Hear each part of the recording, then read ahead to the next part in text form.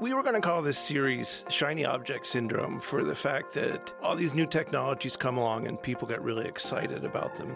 But we chose instead to call it This Does Not Compute, a podcast series about what's going on with emerging technologies, with the technologies that you read about in the papers, and we get real experts to come in and talk about it. I'm Jim Lewis. I work at CSIS. I'll be your host for this podcast.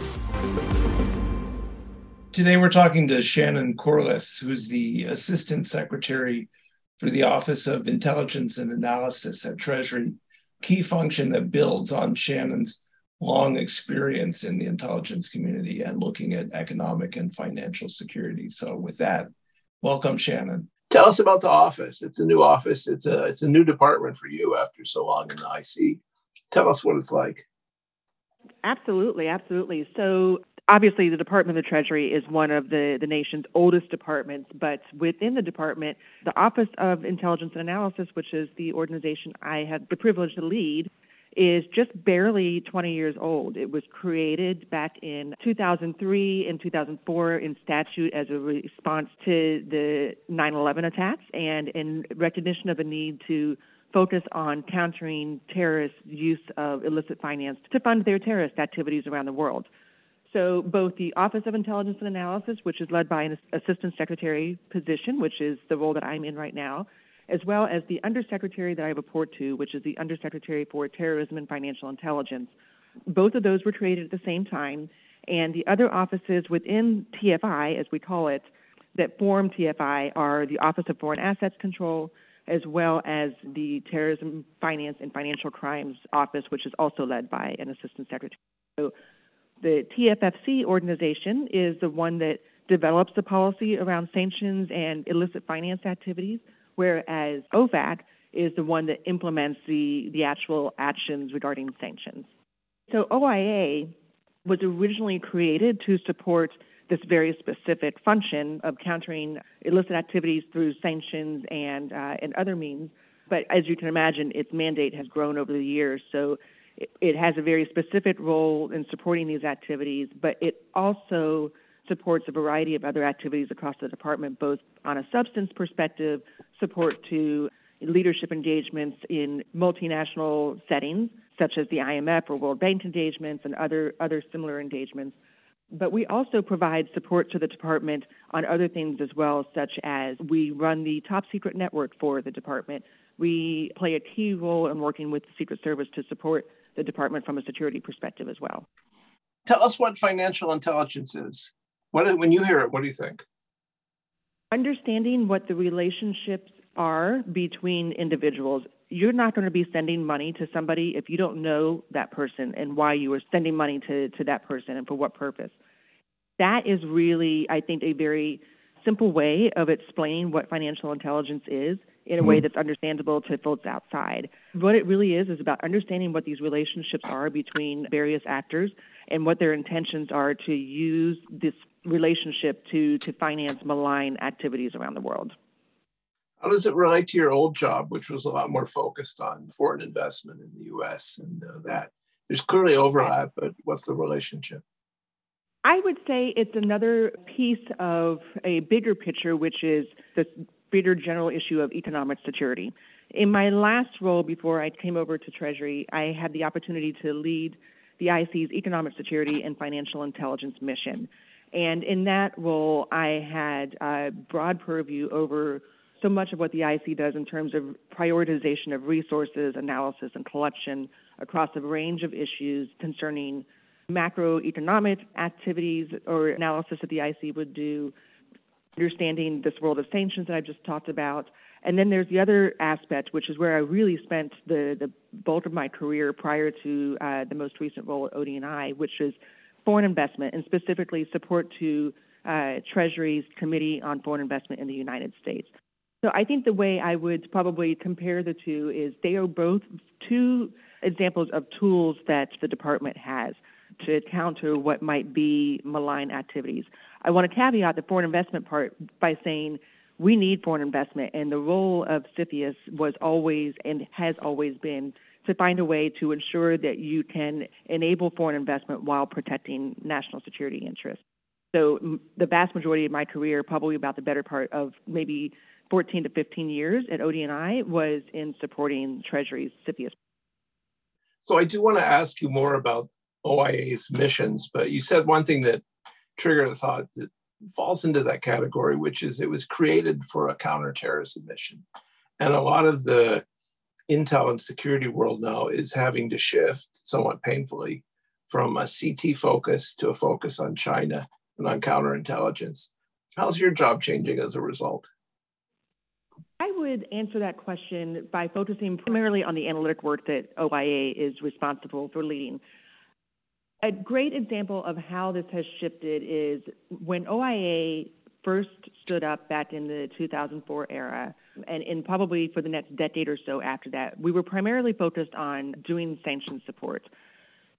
My predecessor, Izzy Petalunas, made a very strategic decision, recognizing that there was a broader shift underway towards great power competition, and essentially undertook an effort to do some reorganization and realignment of OIA's analytic workforce so that we were also supporting more of that work as well. So a lot of the work that we do still does absolutely focus on supporting the counterterrorism efforts, which will never go away. But we are increasingly dedicating our resources to understanding the challenges associated with the rise of China and certainly other adversaries such as Russia as well.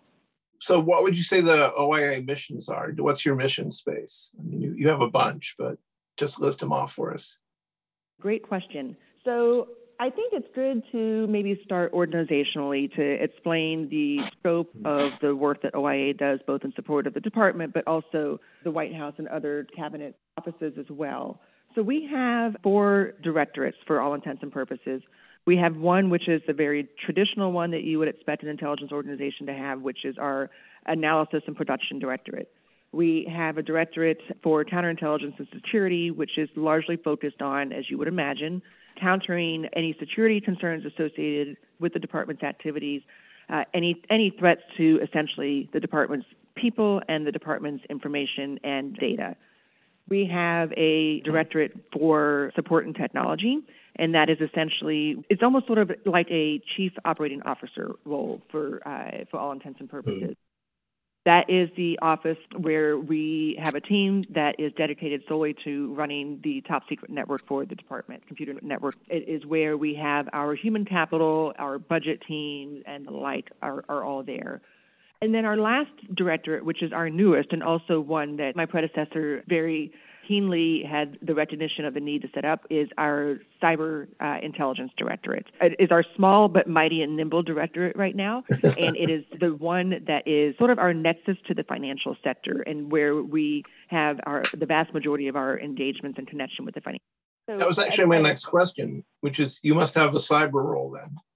Yes, we do. It is about just barely a year and a half, almost 2 years old. What we are doing in that office are several things. First is we are watching the rise of digital assets, generally speaking. And so that is, the rise of cryptocurrency and how are bad actors using cryptocurrency to funnel funds for malign uses, like we've discussed before in the context of counterterrorism, but this will be across a range of issues. This is also the office, as I mentioned just a moment ago, where we do a lot of our work with the financial sector. And this is really working with them very closely to ensure that we are sharing information with them that allows them to take the necessary steps to ensure that their networks are secure, as well as understanding from their perspective what threats they think they are seeing to their infrastructure. And I should note that we do this in very close coordination with DHS's CISA team as well, because it is actually underneath DHS's authorities that we engage the financial sector. And so I was going to ask you then how much fintech and cryptocurrencies and the whole move towards digital finance has affected your job. It must have complicated collection a little bit. It is a great example of, I think, the paradigm shift that is underway both for OIA as well as the IC in terms of this shift away from simply just looking at things through a counterterrorism lens, but also, the various new avenues that the bad actors and adversaries are using to finance their activities. It is very complicated, requires a lot of expertise. And, this is an example of an area where it's going to be imperative that we really try to bring the best of expertise into Treasury, into OIA as possible, so that we can ensure that we're providing the right kind of support and insight and knowledge to our leadership. So this one, I went back and forth on whether to ask it, but you're a customer of the intelligence community, or you're a collector, or what?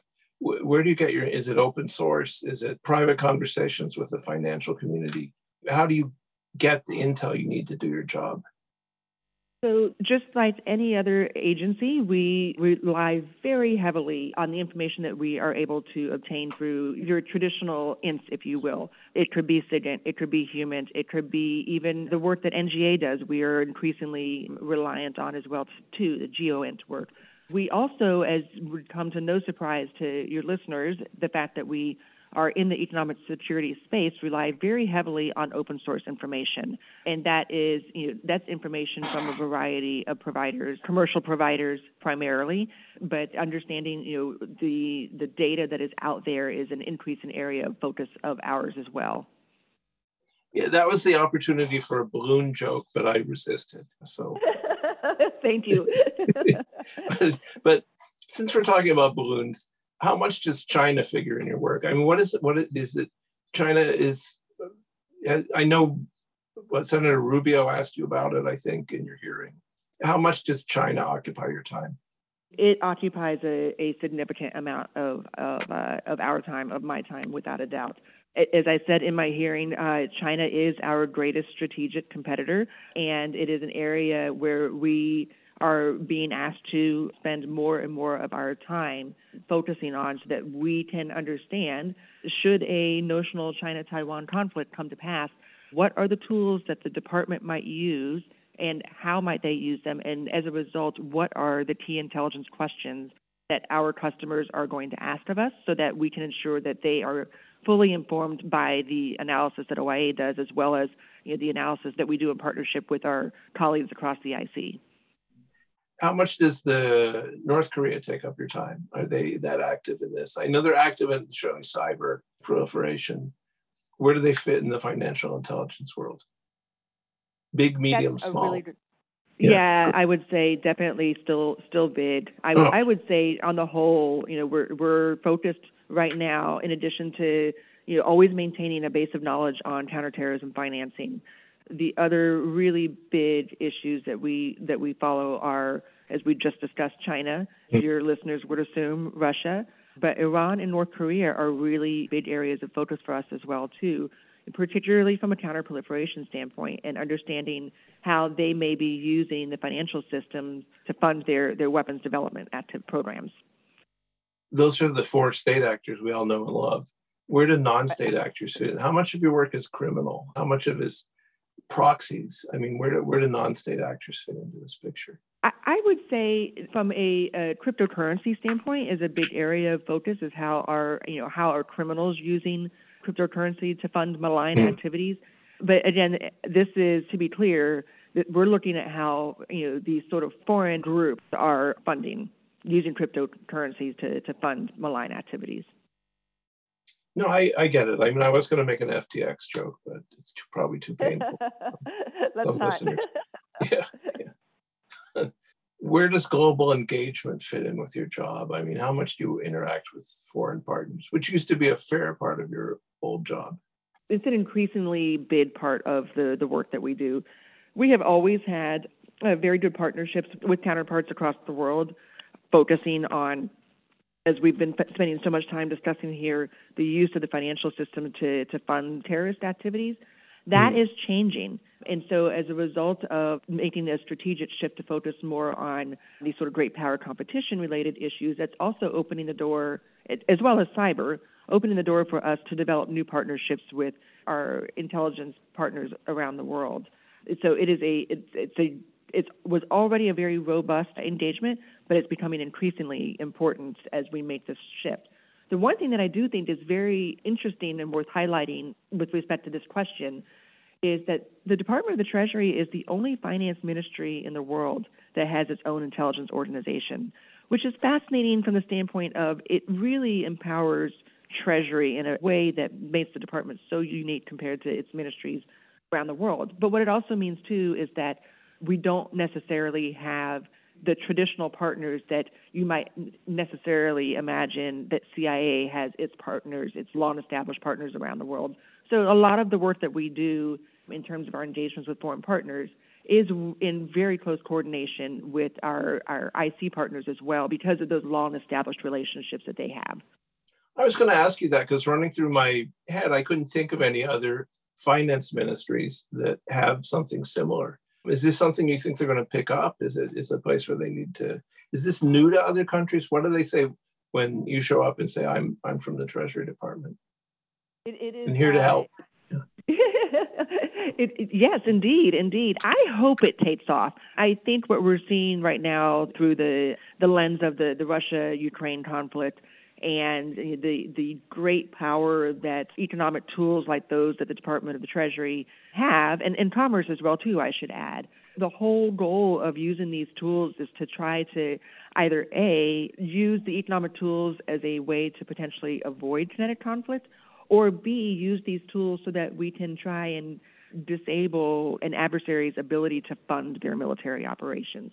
And so I think we're a little bit on the cutting edge here in terms of this new era and certainly the role that OIA plays in supporting the department's use of these tools. And it would be amazing to see other partners around the world develop a similar capability. What do they do now? They palm it off onto their intelligence agencies, or somebody just picks it up as a sideline?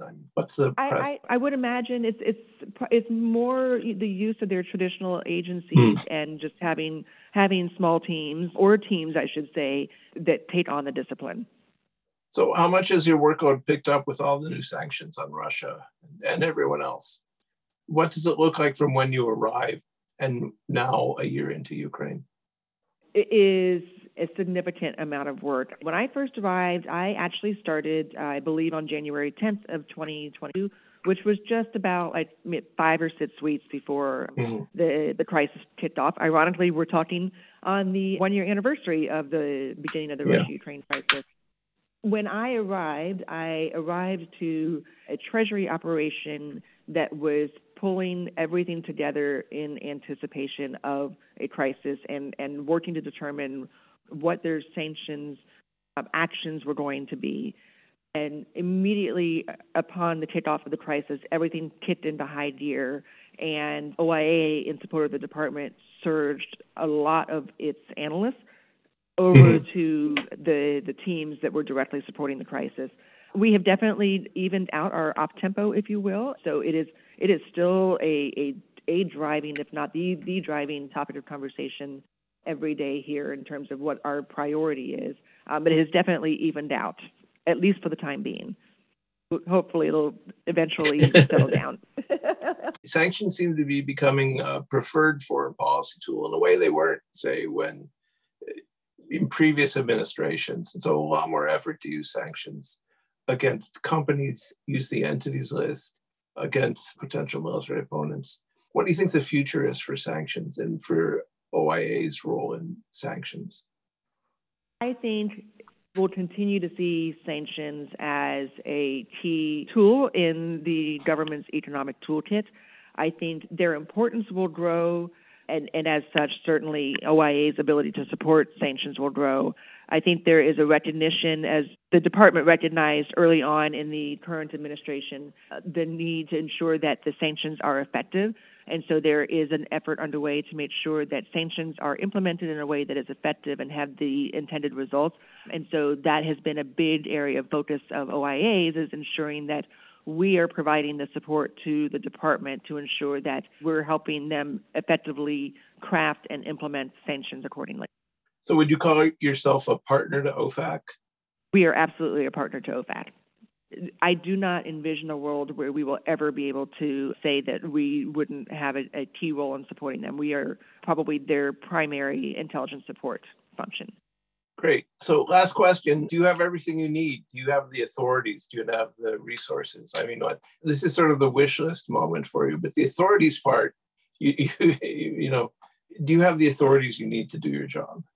That is a great question. I think we do. I think there is a valid question as we are seeing the ground sort of shift under our feet, away from counterterrorism to great power competition. A very valid question of whether or not we have the authorities that we will need in the future. And specifically, the things that I am thinking about, or the one thing that I am thinking about, is our engagement with the financial sector. I know we have the authorities to engage the financial sector the way we do right now through DHS's critical infrastructure authorities. What I don't know is the extent to which we will need new authorities to engage the financial sector and the private sector on issues beyond cyber resiliency. And I think that's an example of an area that we need to take on within the department, certainly in concert with our partners over at ODNI as well, too. What would the financial sector say about what you're doing? I mean, what's your relationship with them? We have a very good relationship with financial sector on the cyber engagement side. I think it's still relatively new, and it certainly is an area where there is a lot of opportunity for growth. But at least from the feedback that we get, the work that we are doing together is viewed as extremely valuable on both sides. Who is it you work with in financial companies? CISOs or? Exactly. We primarily work with the CISOs. Oh, interesting. Okay.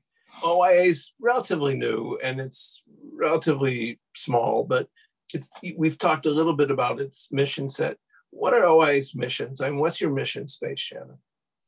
It's a great question, Jim. So the work that OIA does informs, as you can imagine, a range of policy discussions and outcomes on a diverse set of issues.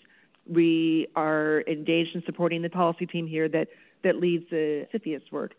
Sanctions, as we've been discussing so far, financial sector, cyber resilience is another big area of focus. And a lot of time thinking about the future of the global financial system, specifically how are global payments and financial infrastructure is evolving, digital assets, trade, investment policy. And then I think a couple of new ones to add to the list also are things like supply chain risk and climate, just to name a few. And from a climate perspective, we looked at it through opportunities to work with partners around the world, supporting our policy customers on things like climate financing, understanding where there may be climate changes around the world that are going to have an impact on economies and opportunities that presents the department to engage with partners. And then on the supply chain side, that is in support of a variety of government partners, certainly Treasury as well as Commerce, even DOD as well, too. And of course, you have the big foreign policy bad guys as well, China, Russia, Iran, North Korea. If you were going to weight these different mission areas, which takes up most of your day on an average week? Oh, gosh, I think it depends on the week, quite honestly, and what our adversaries have decided to do to grab our attention, or what actions we might be planning to take against our adversaries. So it could be that one week my team and I are very heavily focused on Russia, the Russia-Ukraine crisis. Another week, we're very heavily focused on China, and then the next week it could be North Korea or Iran. So it really just depends, but they all are incredibly important areas of focus for us. Okay, did we miss anything? Do you have like a message you'd want to give to people about what you're doing, what you're looking for, what you would need? So I think the one additional thing that I would say, kind of tying back to a portion of your last question about do we have the resources we need, OIA is a very small organization, and it's one of the smallest, if not the smallest, in the intelligence community. We are growing, which is fantastic because it is a recognition of the demand signal that we have to continually support the department's evolving mandates. But we will always be a small organization. That said, we will be posting a number of new opportunities for new roles across OIA over the coming months. And so to the extent that I'm able to use an opportunity like this to plug OIA as an amazing place to come and work, particularly if you have a background in economics and finance, if you have a background on anything in the cyber world, digital assets and the like, it is a fantastic opportunity to work both at OIA as well as the department. So if I'm more than happy to field anybody who's interested in learning more. So I was going to say, if you have a link or something, send it. We'll post it with the podcast, so that will get. I will absolutely do that. I want to thank you for doing this. Thanks for listening. See you on the next episode.